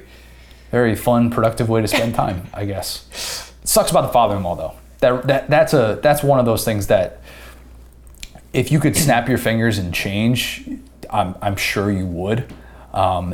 Even though you've probably gotten to this point where you've accepted not going to be a part of your life, but when it's family and that grudge exists, I subscribe to the theory of life is too short for family grudges. That is easier for me to say, having not been a part of one where there's all this detailed history. My dad's side of the family, it was divided basically, and as is the case with, I'm sure, a lot of people listening to this, when the father figure of a family with a lot of kids or something like that, when they die, and then it creates all this friction and all this bad blood with just the entire fallout. Sometimes wills get messy and all these different things.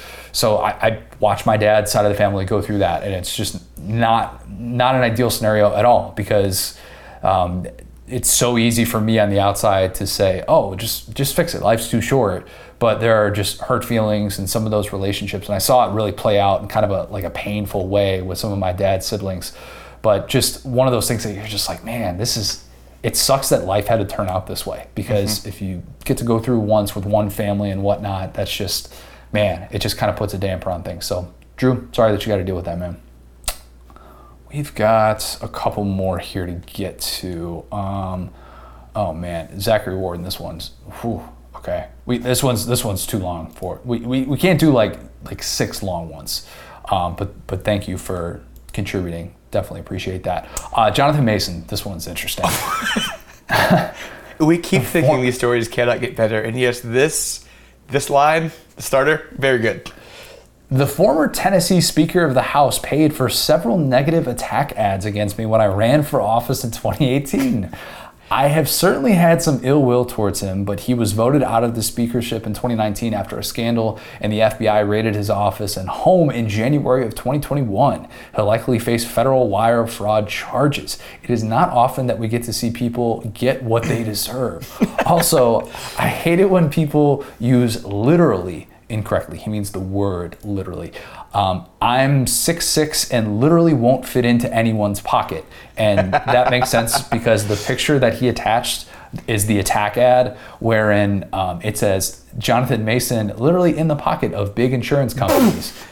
And it's this image that I'm just going to say this is very entry-level Photoshop we're talking here. This is in the running for my favorite comment ever. There's a visual medium aspect to this. If you guys aren't on the Facebook group, join it just for this. It's this guy who looks very similar to his profile picture minus a beard, and he is being photoshopped being inserted into the coat pocket of another stock photo gentleman. But the gentleman is black and white and he is in color, and it does have a grammatical error. It says he's literally in the pocket of big insurance companies. And again, he literally would not fit in that pocket. So say what you will of him, that's an incorrect ad from the job. Jeez, that's crazy. Okay, let's end with this one. I'm gonna leave the name out of this. Hold on really quick. That right there shows why I couldn't go into politics, because that would make me crack. If someone was photoshopping me into that and saying stuff about my character and my family, it would be Jimbo Fisher in every conference. So props to you for dealing with that. Well, you would be great at the Photoshop element of politics. I would be a machine if I was a politician. I would just have better memes. I wouldn't stay silent. I would just be like, well, this is what I'm doing today. I feel like we don't know his platform, but he totally kills it with his ads. It's hard not to love this guy. It'd be like Wendy's. It's like, is the food good? I don't know. His social media is fire though. Yeah, really good. That's all that matters. Like I said, I'm going to leave the name out of this one. Let's see. Okay, how far do we want to go with this? I unfortunately have a drug addict brother-in-law, was once a good friend, that stole roughly $7,000 of tools and equipment from me while I was attending his cousin's wedding. My children will never know he exists. He's just an all-around bad person, regardless of addiction. Yikes. If somebody wrongs you in a pretty obvious way like that, how do you ever overcome that? I have no experience whatsoever being in a situation like that where you feel truly wronged and you're like, no, because it's not like that person's going to say, you got me, I'm going to pay you back. Right. that's never the way something like that ends. A person does something like that knowing probably full well this is a relationship that I'm okay losing, and that in itself kind of sucks, and that kind of tells you what you need to know about that relationship. But I'd say that'd be a tough pill to have to swallow, to have to just be like, hey, you gotta forgive this person, you gotta do what you can. Yeah, that'd be a tough one to have to, and I understand like the element of like not wanting to explain that to your kids and go down that road as well, because then even if you do invite that person back into your life, what are you inviting, and all these different things that you have to explain to them. So yeah, some of these situations it's like, well, maybe you don't hold a grudge, but you just don't hold animosity to them. But yeah, that's a brutal one. Yeah, a lot of extreme examples. Yeah, that we had today. I think the family element of it is really something, like you talked about it with like patriarch of a family dying, and like Drew touched on this as well. It's like whenever you get like someone that's has to be close to you, and you have identified that they are not worth being close to, that's the worst. Because it's one thing to cut off, like you said, exes don't even count. We can just toss them out of our lives and just laugh about it with our boys. Friends is always, I think, a little bit harder, because it's like I said, you trust this person, whatever, Once you get into the family category, where it's like every family means something totally different to every single person. Like for me, I'm an only child. I love my mom. I've talked about my dad enough on here. So my concept of family is very like, not like most people's. Brittany's family is like a fortress. Like her family defends each other tooth and nail, and every family is different. Some families, you know what I'm saying, if you are having beef with, a brother-in-law, or in both of these cases have been the wife's family, which I don't, luckily I've been cool with everyone. You said you have as well. But yeah, it's always tough because when people start to use that connection against you or against other people, it's one of the worst things in the world. When it's like, oh, I have this that I've done, yet I'm part of your family, so you must forgive me. And it's like, actually, I mustn't.